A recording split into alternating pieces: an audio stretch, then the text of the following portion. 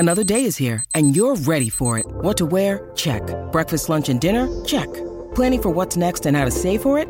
That's where Bank of America can help. For your financial to-dos, Bank of America has experts ready to help get you closer to your goals. Get started at one of our local financial centers or 24/7 in our mobile banking app. Find a location near you at bankofamerica.com/talktous. What would you like the power to do? Mobile banking requires downloading the app and is only available for select devices. Message and data rates may apply. Bank of America N.A., member FDIC. Your brain needs support, and new Ollie Brainy Chews are a delightful way to take care of your cognitive health. Made with scientifically backed ingredients like Thai ginger, L-theanine, and caffeine, Brainy Chews support healthy brain function and help you find your focus, stay chill, or get energized. Be kind to your mind and get these nootropic chews at ollie.com. That's OLLY.com. These statements have not been evaluated by the Food and Drug Administration. This product is not intended to diagnose, treat, cure, or prevent any disease. Welcome to the New Books Network. Hello, I'm Nicholas Gordon, host of the Asian Review of Books podcast, done in partnership with the New Books Network. In this podcast, we interview fiction and nonfiction authors working in, around, and about the Asia-Pacific region. In 1929, Bernardine Zold Fritz left Paris on a train bound for China. She's on her way to her fourth wedding and her fourth husband, an American investment banker named Chester Fritz, who proposed after a whirlwind meeting earlier in Shanghai. Bernardine is then forced to find herself things to do in interwar China, and her husband isn't helping much. That's how Susan Blumberg-Kason's newest book, Bernardine's Shanghai Salon, The Story of the Doyenne of Old China, starts, as she charts Bernardine's life as she sets up a theater and makes friends with illustrious figures like Lin Yutang, Victor Sassoon, and Anna May Wong. Susan is also the author of her memoir, Good Chinese Wife, A Love Affair with China Gone Wrong. She is also the co-editor of Hong Kong Noir and a regular contributor to the Asian Review of Books, Cha Asian Literary Review, and World Literature Today. Her work has also appeared in the LA Review of Books, Pop Matters, and the South China Morning Post. Today, Susan and I talk about Bernardine, her life, and why interwar Shanghai remains such a compelling setting for fiction and nonfiction writers. So, Susan, I want to maybe ask a general question, which is, why write a book about Bernardine Zold Fritz in the first place? Well, it goes back to about 25 or 30 years ago. I picked up Emily Hahn's memoir, China to Me, which was written in 1944, but I read it in the mid to late 90s. And Bernardine's name appears on page 5. I don't really think about her after that, but maybe, I don't know, like a few years later, Emily Hahn has an authorized biography by Ken Cuthbertson, and he writes about Bernardine, but it's a little different because Emily's portrayal of her is very positive, and she credits Bernardine with introducing her to different people in Shanghai. But in Ken Cuthbertson's book, Bernardine appears as like a gold digger, a busybody, a socialite. And that's when I start to kind of pay attention to her. And throughout the early 2000s and the 2010s, she appears in more and more books.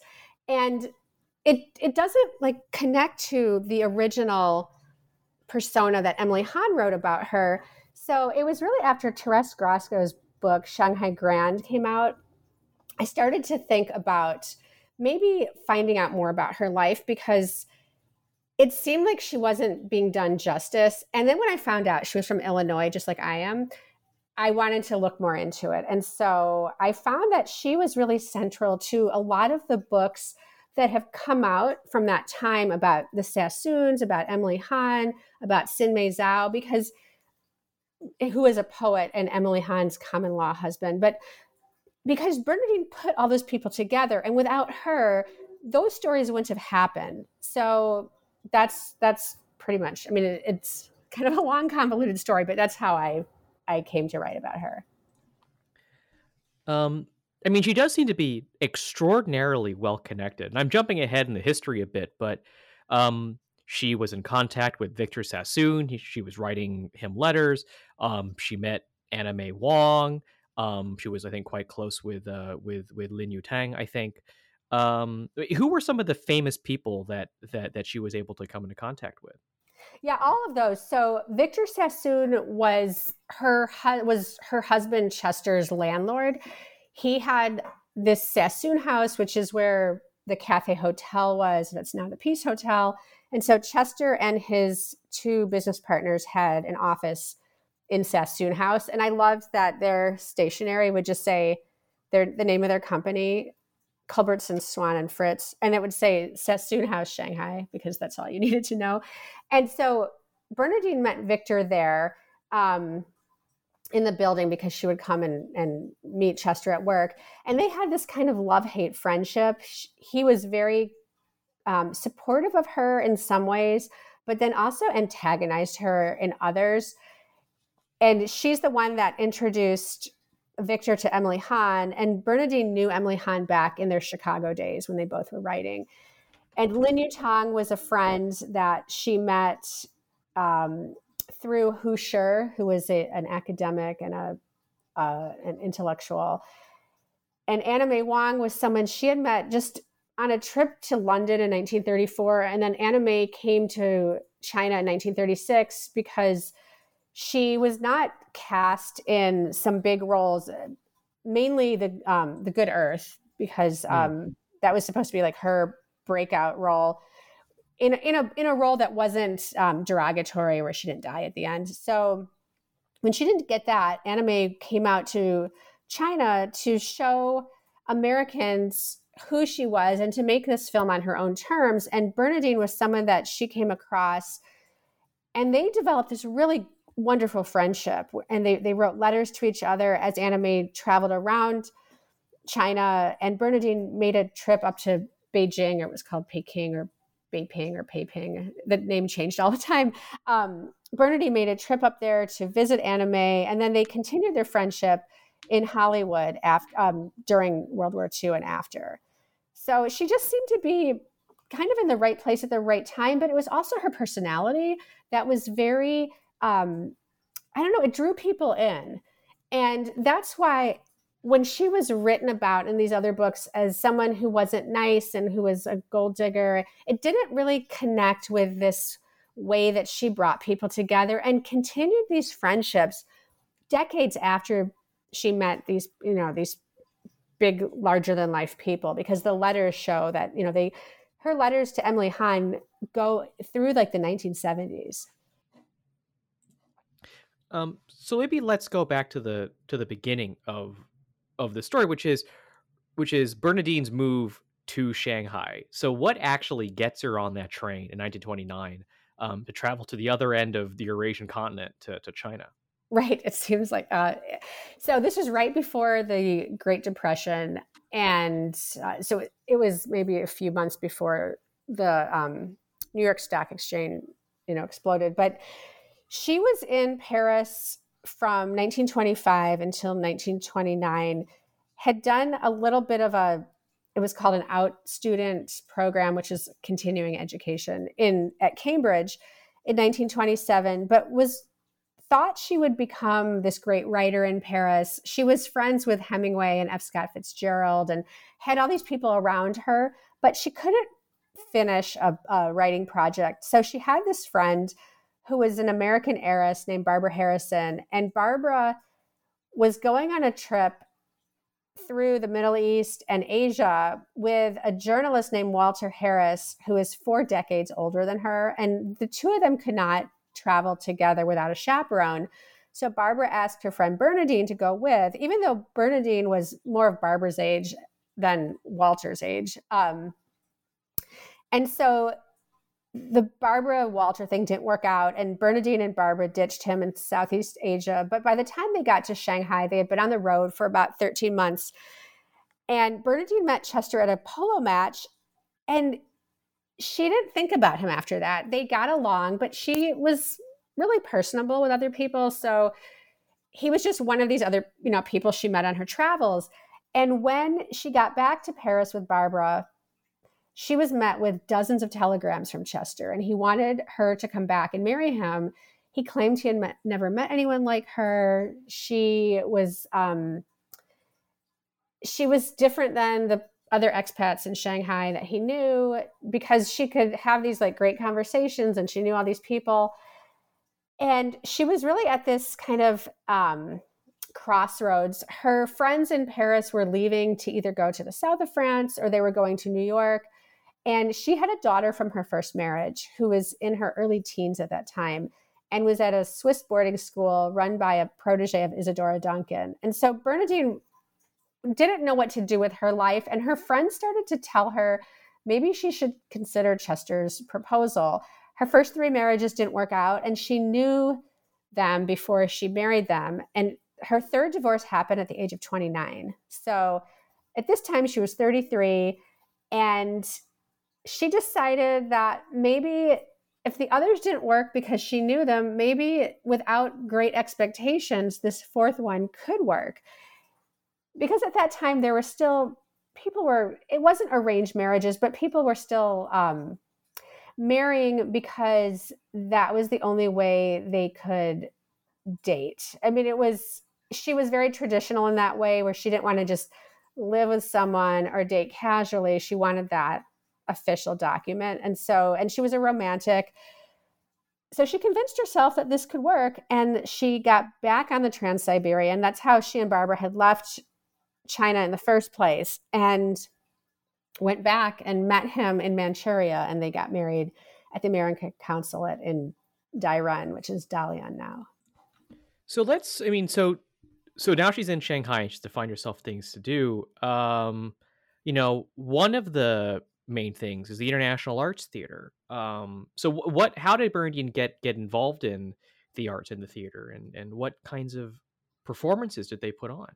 Yeah, it was a really great thing. So it goes back to her teenage years. During her first marriage in Chicago, she acted at something called the Little Theater of Chicago.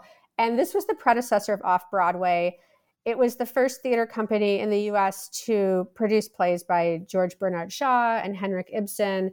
It was the first theater company to treat puppetry as an art. And other little theaters popped up all over the U.S. and in London and Berlin.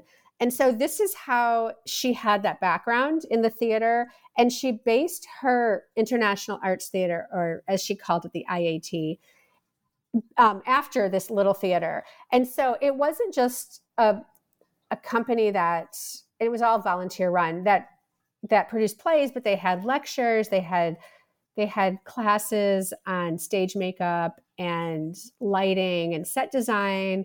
They had puppetry, just like they did in Chicago.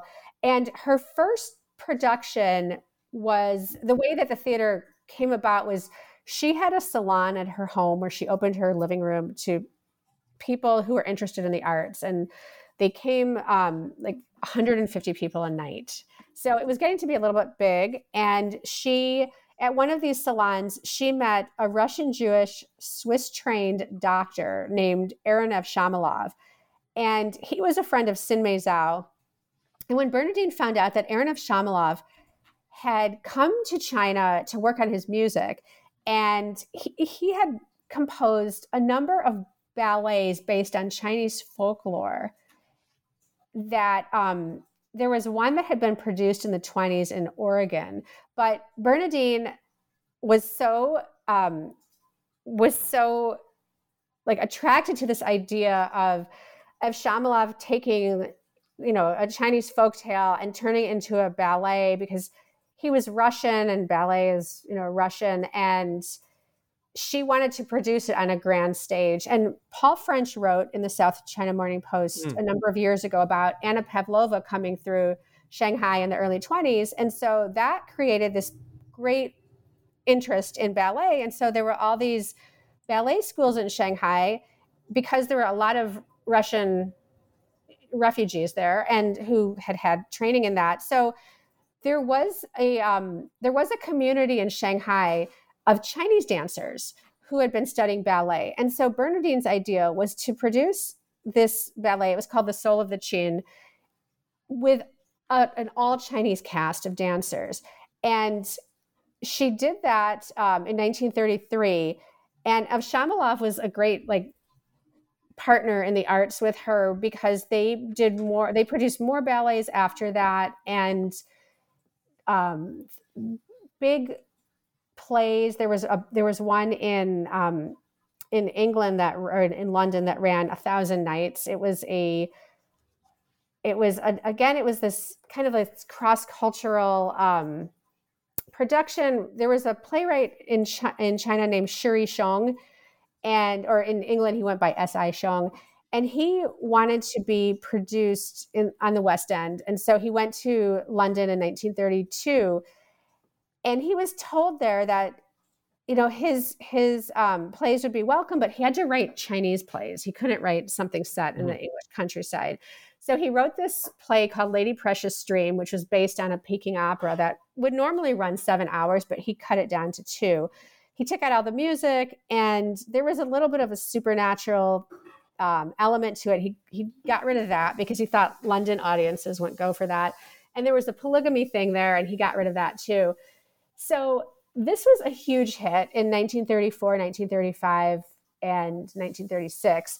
And so in 1935, Bernardine wanted to produce it in Shanghai, but the problem with the production in London was that every single character, even though it was a Chinese play, was cast with a white character who acted in yellowface. And Bernardine wanted to do it the right way.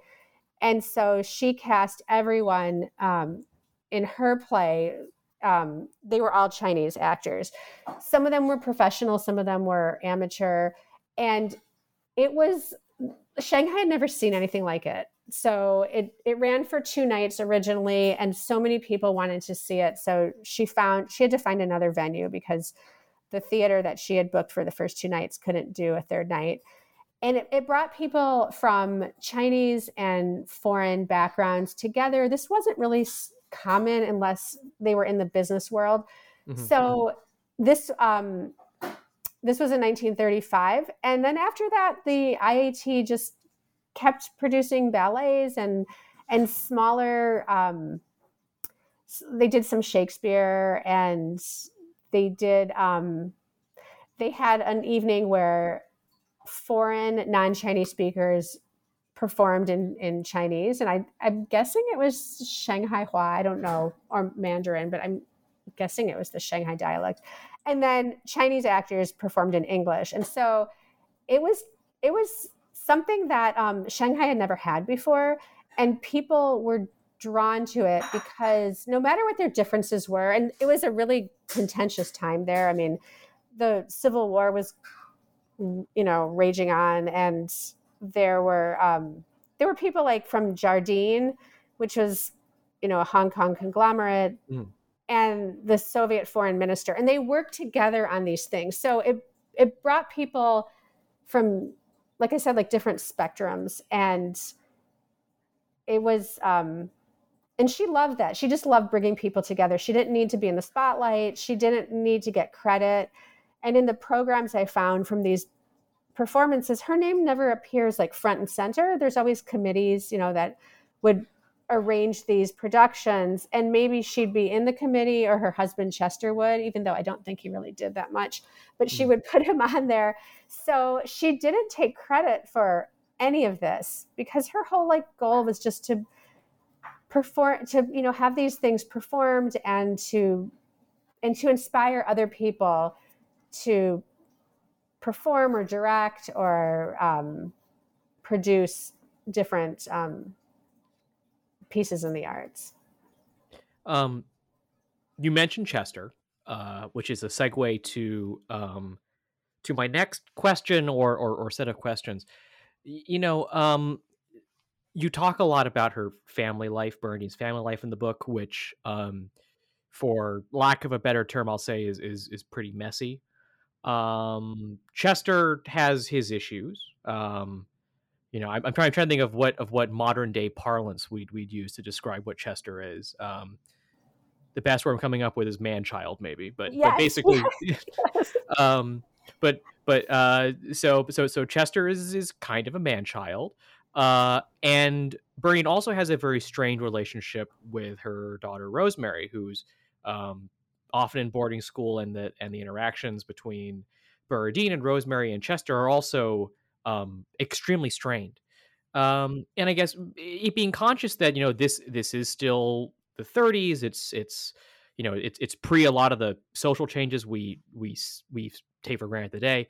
I mean, was it challenging for her as a many times divorcee, let's say quasi single parent, far removed from the rest of her family. I mean, was it challenging for Bernardine to kind of juggle these different, this very kind of strained family life?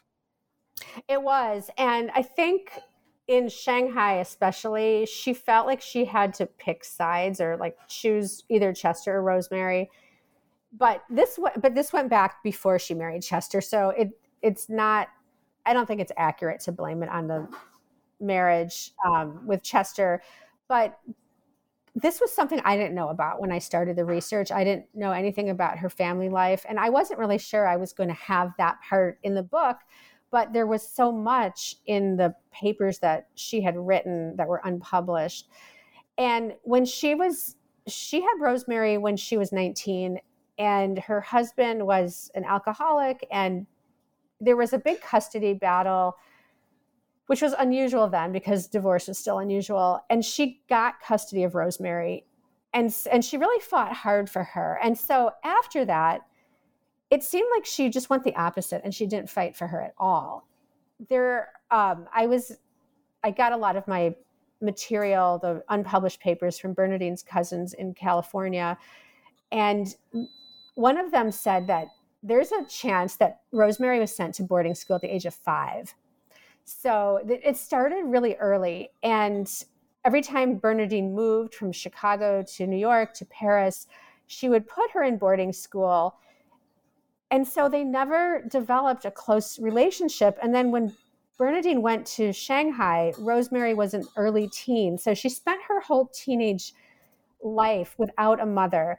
And I think that was really hard. And Chester, he was a big obstacle in that relationship, but he became an orphan at the age of 12. So I feel like he kind of was like permanently a 12-year-old boy. And Rosemary was also immature for a lot of her adult life. And I think it's because they didn't have parents, either mothers or fathers, in their lives when they had, they were going through all these changes. And it was very hard for Bernardine. And then when she left Shanghai in 1937, when Rosemary was sick, Rosemary was acting in New York, and it was the first and only time Chester has ever pushed Bernardine to go take care of Rosemary. And then the war broke out in late in August 1937.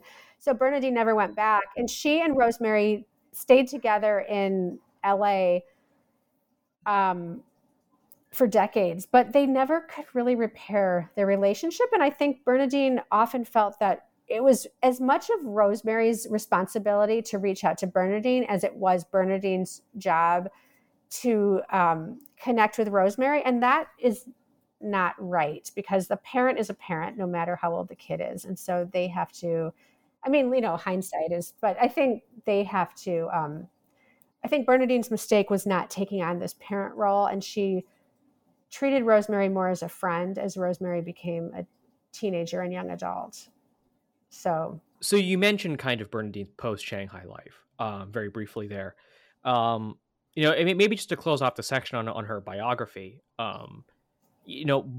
what gets Bernardine out of Shanghai, and then what's the rest of her post-Shanghai life like?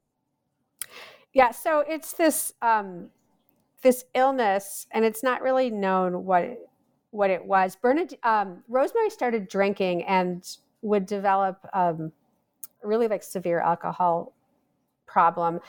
So she fell ill in the summer of 1937. And like I said, Chester pushed Bernardine to go take care of Rosemary in New York. She was acting at Orson Welles' Mercury Theater. And then the two mother-daughter went to LA because Bernardine and Chester had thought about buying a house in Los Angeles for when Chester would eventually retire. And then World War II broke out. It was started in Shanghai, and Bernardine never went back. There was never a decision not to go back, but it was just as war got, it wasn't going to let up anytime soon. Mm-hmm. And then Chester came back for a visit in 1940, and he obviously was not in the marriage anymore. And so they ended up divorcing in the mid 40s. there's some question as to whether it was 1944 or 1945. She says one thing, but then the records, the divorce records say something else. And so she never married after that. She continued to open her home as a salon. People like Henry Miller and Aldous Huxley were regulars there, but she wasn't special in Hollywood because there were other women who had salons at their homes. So she was just one of many. In Shanghai, she was the only one. So she felt like she did a lot more in Shanghai than she did in Hollywood. And this was also the golden age of Hollywood, where there was so much going on there, so many changes. And it was like she wasn't the center, and she didn't need to be the center, but I think she felt more like she was doing more when she was in Shanghai because more people relied on her. And in Hollywood, she didn't write much. She didn't travel much after that. I don't think she left the US after she got to LA in 1937, which is weird because she was going everywhere in her 20s and 30s. So she kind of fizzled out. There's a Warren Beatty movie, Reds, that won the Oscar in 82, I think. And Bernardine was one of the witnesses. It was about John Reed and Louise Bryant, who were journalists, and they got into the communist movement and went to the Soviet Union when it was new. And Bernardine knew them. And so also like Rebecca West and Henry Miller. And so they were all these witnesses that were kind of brought a personal reflection about these characters played by Warren Beatty and Diane Keaton. And so Bernardine did not appear on screen in Reds. She was just a voiceover, and that was the last thing she ever did. And she died soon after that in 1982 from complications of emphysema. And she was a chain smoker, and that caught up to her. So she could barely talk at the end. I mean, her voice is all but gone. So I want to talk about Shanghai for a second. You're not the first author on the show to have written about the interwar period. Just to name a few. I mean, Chloe Gong's novel at the very beginning of the show, and we did this, set her book in kind of Republic of China era Shanghai. We've had Paul French on the show who's written about this period. Same with Joseph Sassoon and James Zimmerman. So there's something clearly about this period of history that people like to look at, to study, to write about. The people that live in Shanghai, what the city of Shanghai was like. I mean, in your view, kind of what is it about like this setting and this period that makes it so fascinating as a thing to write about? Well, I think it was different than most places in the world because there were these foreign concessions that, unlike Hong Kong, like Hong Kong was a colony. So it was like the whole of Hong Kong was British, and Macau and like Saigon and things like that. But Shanghai was carved into these like little colonies and these foreign concessions. And it brought people from all over, and they weren't necessarily part of the rulers of these foreign concessions. So there were refugees from, white Russian refugees. There were Jewish refugees from Russia. I first became interested in this time when it was probably the late 90s, where more news about the German and Eastern European Jewish refugees who came to Shanghai. There was a new documentary in the late 90s and many novels and memoirs about that time. And there were about 20,000 of these Jewish refugees who came to Shanghai because no one was really controlling customs. And so it was a special place because no other place would allow Jewish refugees there. There were Chinese refugees from all over China who came to Shanghai. And it was, it wasn't all, luxury. I mean, there was this horrible wealth disparity. There was a ton of disease. There it wasn't uncommon for someone to assassinate their political rival. So it was a difficult time, but there was also a lot of hope, I felt, with the arts and with people coming together from different backgrounds that didn't always happen in other places. So there was, I thought, like a lot of potential. And then the war ruined, I mean, the two wars, it wasn't just World War II, but then it was the Chinese Civil War resumed after that. And things were never the same. But that was a lot like Berlin in the 1920s. You know, it wasn't the same after the war or during the war. But that was a place that also brought people together from all different backgrounds and countries through the arts. And Paris was like that also. So I think I didn't really want to set out to write a Shanghai book at first because she had been in Paris and New York and Chicago.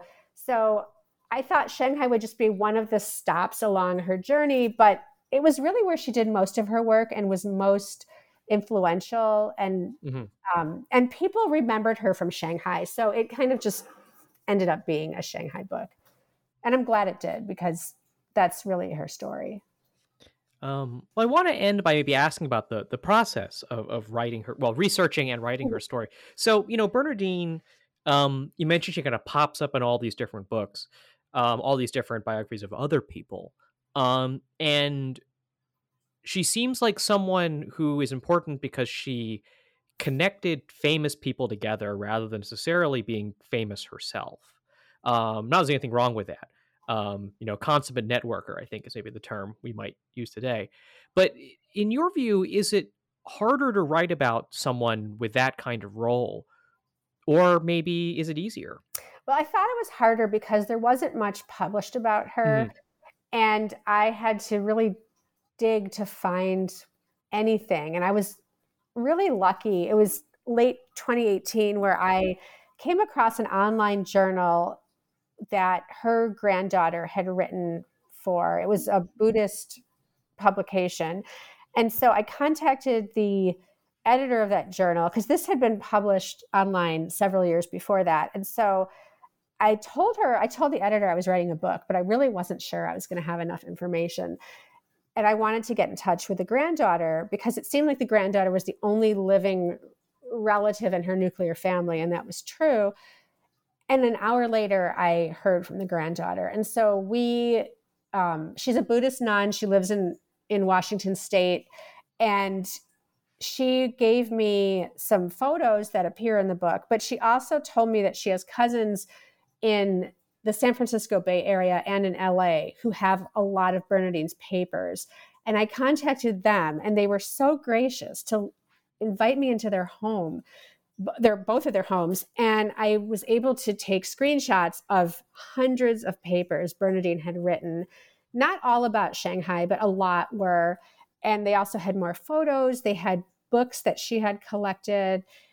And we became very close, both of these cousins. And then Yale had a lot of letters that Bernardine had written to people or they had written to her.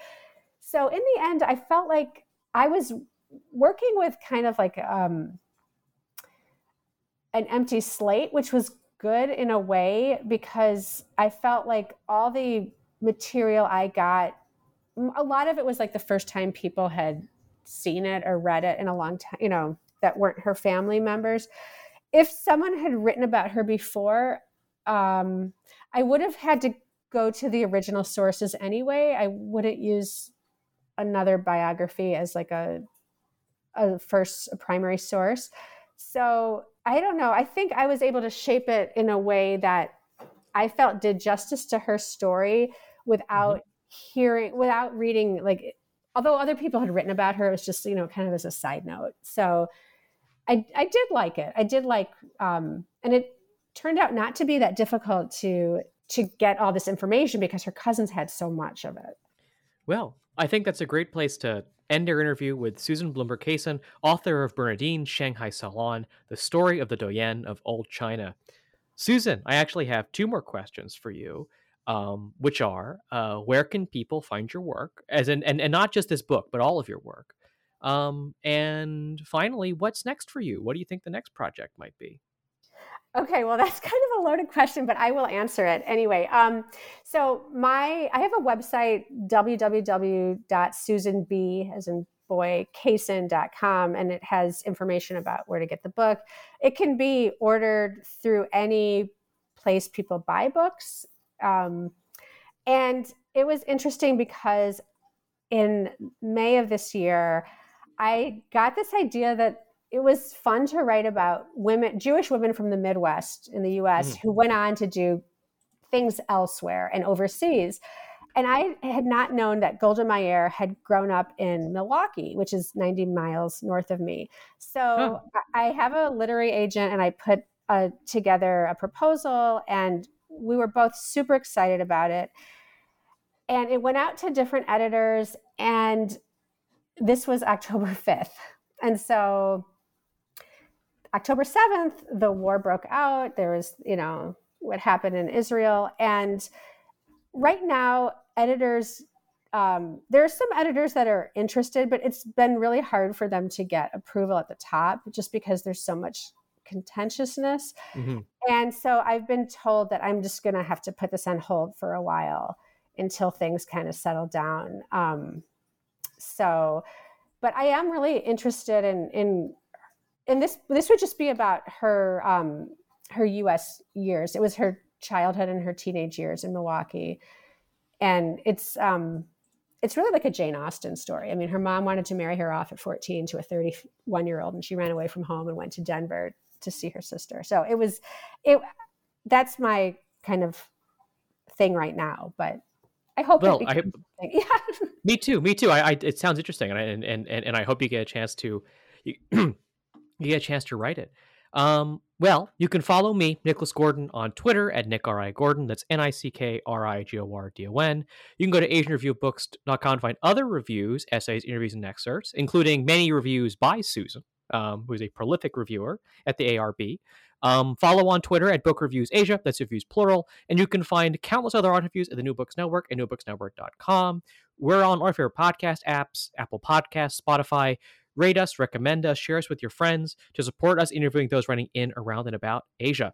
Next week, join us for an interview with Hugo Wong, author of America's Lost Chinese, The Rise and Fall of a Migrant Family Dream. But before then, Susan, thank you so much for coming on the show today. Thank you so much for having me. This has been really fun.